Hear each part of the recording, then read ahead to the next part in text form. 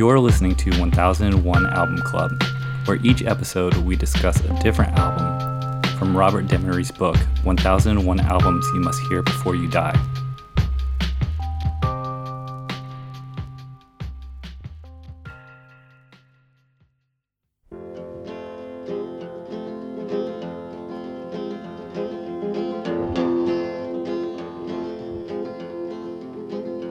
Out in California in the old days,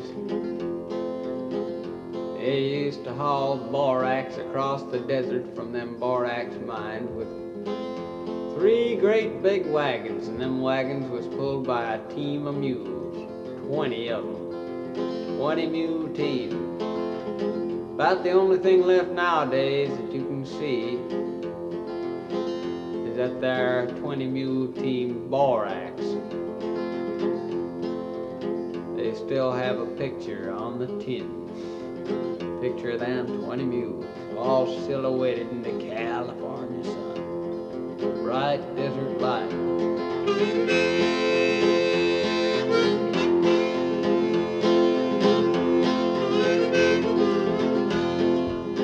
Alright, this episode we're going to talk about Jack Elliott, Ramblin' Jack Elliott. Jack Takes the Floor. In the room I have Rob, Adam, Ben, Grady, and John. Alright, Jack Takes the Floor is an album by American folk musician Ramblin' Jack Elliott, released in 1958 on the UK record label Topic. Produced by Bill Leader, the genre is folk. As a young man, Jack Elliott learned his traditional flat-picking American folk from Woody Guthrie. Jack Takes the Floor is a collection with unique blend of traditional songs, humor, and sorrowful ballads that would largely inspire American folk troubadours such as Bob Dylan. What did we think of Jack Elliott, Jack Takes the Floor? I think that a large contingent of oogles would just fucking get down on this shit. wrote down. Oh, you wrote down Proto-oogle. Yeah, he's the Google hipster. Can we explain Oogle? And so, yeah, for the squares in the room, myself included, No, not I do know knowing what what that ukulele term is. It's I just don't know a if you hear it's the a funnier mouth sound Yeah. that It's a- means crust punk. and Trustafarian. Yeah, Trustafarians. Trustafarian train person. Train kids, dirty Travelers. dirty street brats. So What? originally called troubadours. Yeah, a kid Correct. that turned a black shirt brown somehow just by wearing it for Right. long enough. It's now a brown shirt.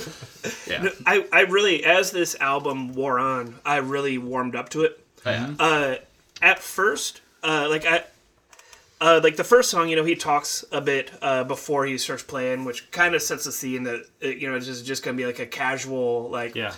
storytellers type of thing. I wasn't that into the second song, and then after that he follows it up with 2 songs about bugs. He follows it up with like Boll Weevil and then Bedbug Blues. By Bedbug Blues, I was then wondering, is this some kind of proto-oogle? Like, 2 songs about bugs in a row. Bedbug Blues, man. Bedbug Blues. is so good. Yeah. And, Bo Weevil. It's definitely Yeah. coming from that Woody Guthrie world, and I believe they were acquaintances. They were. But, I mean, Yeah, it's that picking up the, folk sounds Yeah, and I think translating it he into... really kind of took on what Woody Guthrie was doing at the time and everything. So he was, I feel like he was the bridge between the Woody Guthrie and the Bob Dylan sort of generation.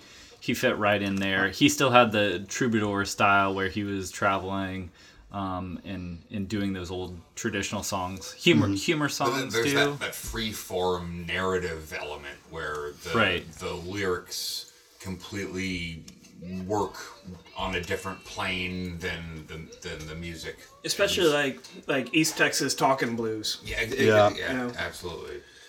And he even mentions that. He says, you go to East Texas, and like as long as there's like a pot of coffee, he goes, that song will go on for as long as you can stand it. Yeah, it's just people get that riff going, and then they just start talking.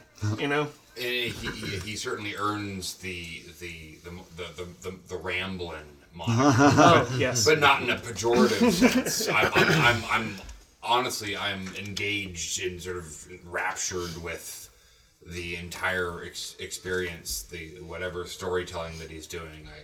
It's so compelling to me. And he's got charisma. I mean, that's like if you want to be able to just talk your way through a song, you better have charisma, and he's got it. Yeah, his D&D charisma levels he's got an 18. Are off the charts. He rolled a natural 18. And I just found out going into this that this was recorded in London. So I'd always thought that this was like some like natural field recording in some dingy locale. For whatever reason, I definitely didn't think that. Like when I heard it, I was like, "Cool act," but I liked it. That's Maybe what I I'm like being about it, that- naive here. Or I liked the record actually quite a bit. I think they play it up. Yeah. But I mean, Bob Dylan played it up. Oh, sure, yeah. You know, it's like I'm just saying, it's you like mean Robert Zimmerman? yeah. Right. exactly. Well, this guy's name is Elliot Charles Adnapole. I'm just saying, like you know, I felt like he was assuming a character, but I thought he did a good job of charismatically assuming. Well, here's all the things about the character he's playing. Like Rob said, he's the proto-Oogle. So you hear these things. Oogle. Oogle. Oh my god. Exactly, right? So you hear him, and a lot of the hardest thing that I had with a lot of these songs is they seem like minstrel. Like he's really pushing some of the mimicry. But then when I looked at his biography, you know, yes, he was the son of a Jewish doctor in New York. But when he was 15, he did that shit that we all say we're going to do when we're kids, which is, I'm going to run and fucking join the circus. Well, he ran and joined the goddamn circus. A rodeo, actually. How old was he? 15. He was 15 when he left to join a rodeo, the only rodeo east of the Mississippi, and learned how to play guitar from like a rodeo clown or something. There's a rodeo east of the Mississippi? Only one, and he joined it.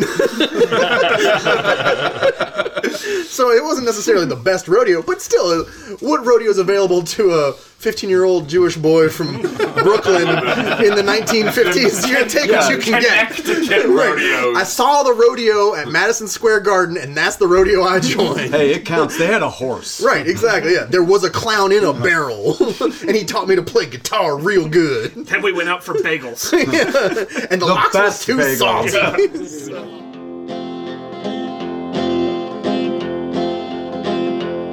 I was standing down in New York town one day. Standing down in New York town one day.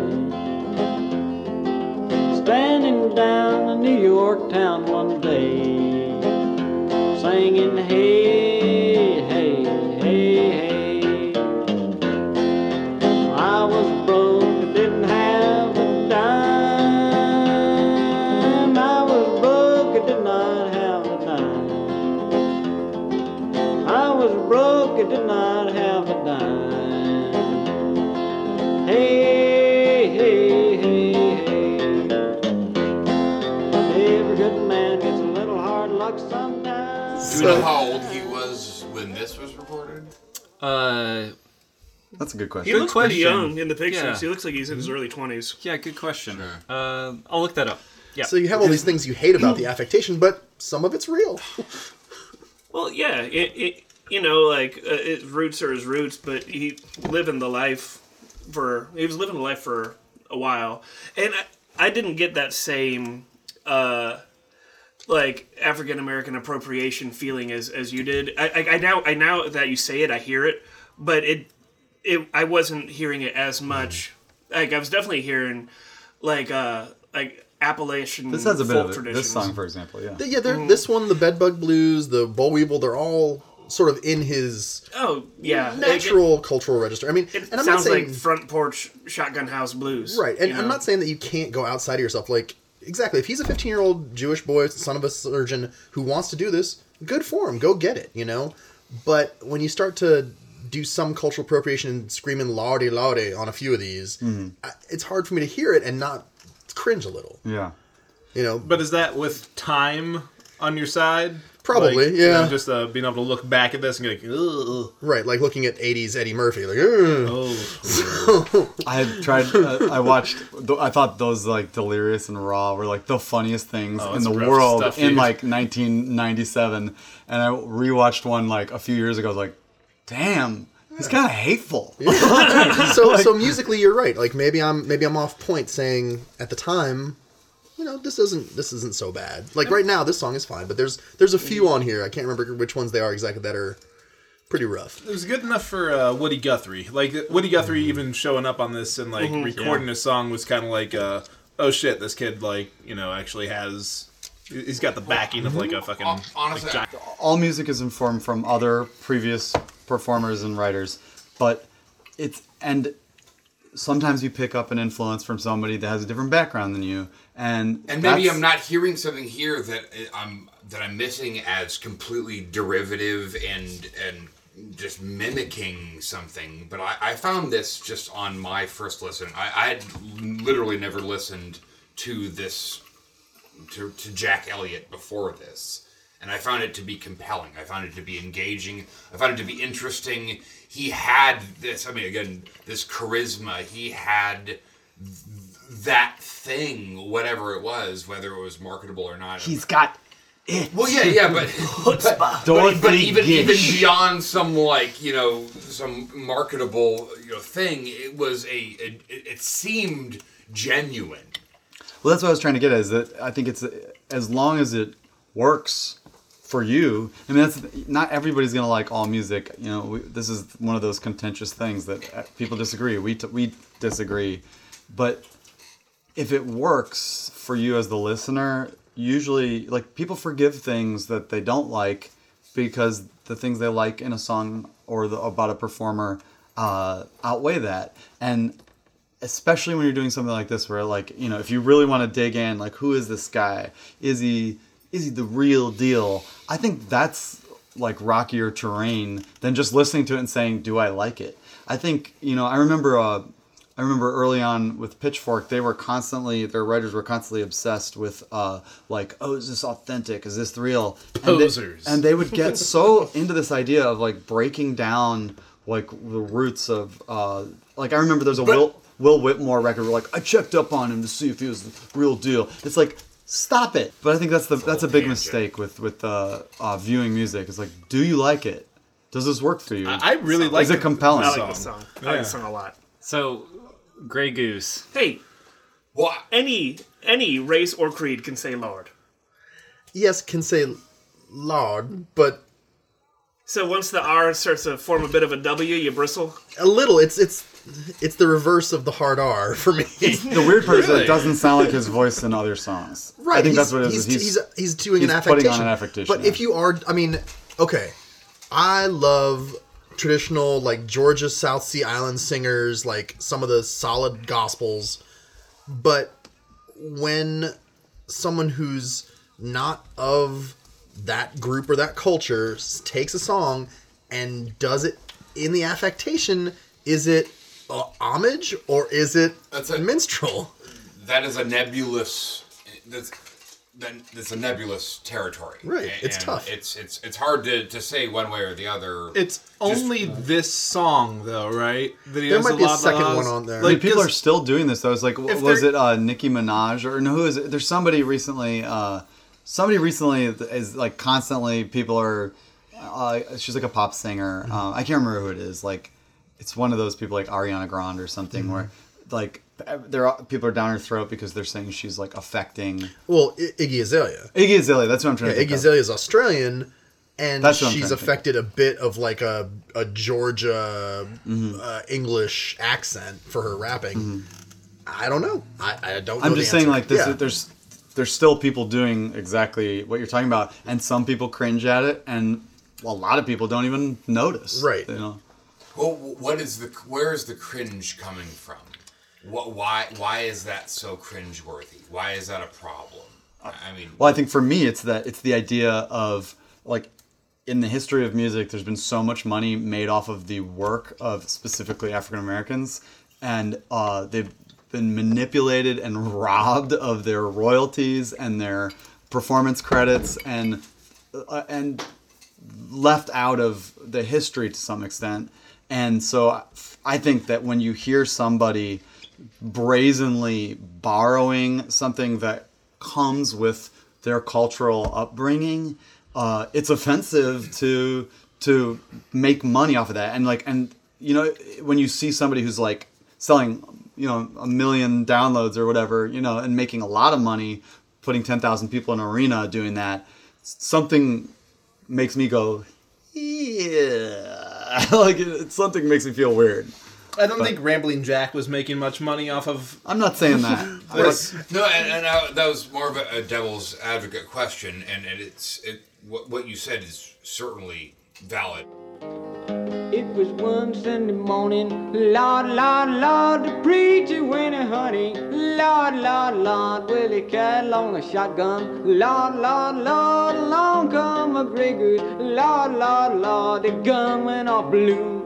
Lord, Lord, Lord, it's 6 weeks of falling. Lord, Lord, Lord, there was 6 weeks of hauling. Lord, Lord, Lord, did my wife and your wife. Lord, Lord, Lord, they had a feather picking. Lord, Lord, Lord. This is the first folk album we've heard, right? No. No? What was the first folk one? Louvin Brothers. Oh, Yeah. Okay. Good call. Yeah. So when you're talking about folk music, is it partially archival? Louvin Brothers were more straight up like Appalachian and Irish influence, bluegrass, sort of folk influenced.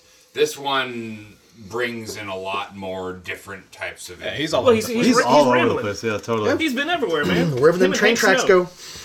The yodel at 4 minutes and 14 seconds is my favorite part of this whole record. That 414 yodel. Well, it goes from 4:14 to about 4:35. I Ooh, believe. solid yodel. Oh, nice train whistle. Yeah, just a single note. Yeah. It's awesome. So just so you know, he was 26 when this album came out. He would be called the father of Bob Dylan because when he was in New York, he would refer to Bob Dylan songs that he would sing. He would say, "This is by my son, Bob Dylan." He'd follow it up with, "I fucked Bob Dylan's mom." Nice. Wrote this song when I was... For Mrs. Zimmerman. I'm just picturing that. I love you, Mrs. Z. There has always been, call it appropriation of other music styles. Yeah, people take other people's styles. And I think this is... And I mean, I think everybody's got their radar, and it's just some people don't get offended by anything, and some people cringe. It's hard, impossible, unless we just delve into all of the history books to ascribe motive to a lot of these things. Yeah. So I honestly, I don't know where Jack Elliott came from and what his personal politics were in doing any of this, whether he was just in it to make a buck or whether he was... It sounds like he was... I think this is who he wanted to be. I think he was in it to make an identity. No, I mean, this was speaking in generalities, but he seemed, from the little I know, to actually be sort of living this life. And Yeah, I think he took on the persona of a troubadour, and he's still, kind of living that life. He's still alive. Yeah. And so, whatever you might think is, sometimes you become what you seek out to become. Maybe whatever your background is, he wanted this troubadour life. He sought it out. Even when Bob Dylan was, getting very famous, he was still on the road doing his Ramblin' Jack thing. Yeah, his calling wasn't fame and fortune. His calling was like adventure and song, and he's been doing it for 60 years. right. And just because he had some success following his dreams does not. I think we're more talking about like a bigger picture though here, not just him. It's like I don't doubt for a second that this guy is like, to me it sounds like he's a guy who didn't want to be the son of a doctor, and he just felt like he was somebody totally different. I'm not going to fault him made for that person. an affluent upbringing, and that right, doesn't mean exactly. that he cannot. He made some good music. He cannot take this sort of thing on personally and make it something, for his own.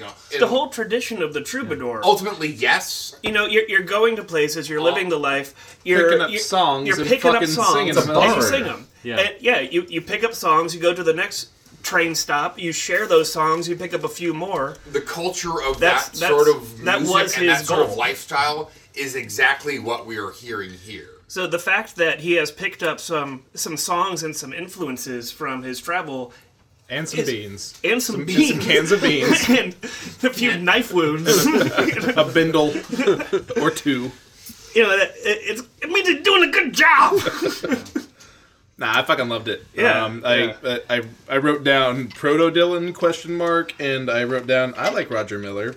And then I wrote down just taking this on a USA tour because he kept he name checked like 3 things like in the first few songs. Like, oh, it makes more he's sense. Been all over now that we know he's singing to some limey Brits. Like that sort of. Now, San Francisco is a town in California. Well, that free-form narrative structure that sort of precedes even like a Townes Van Zandt or a John Prine even. Yeah, I would say very, very Townes Van Zandt inspired, Bob Dylan inspired. So even John Denver and some of those.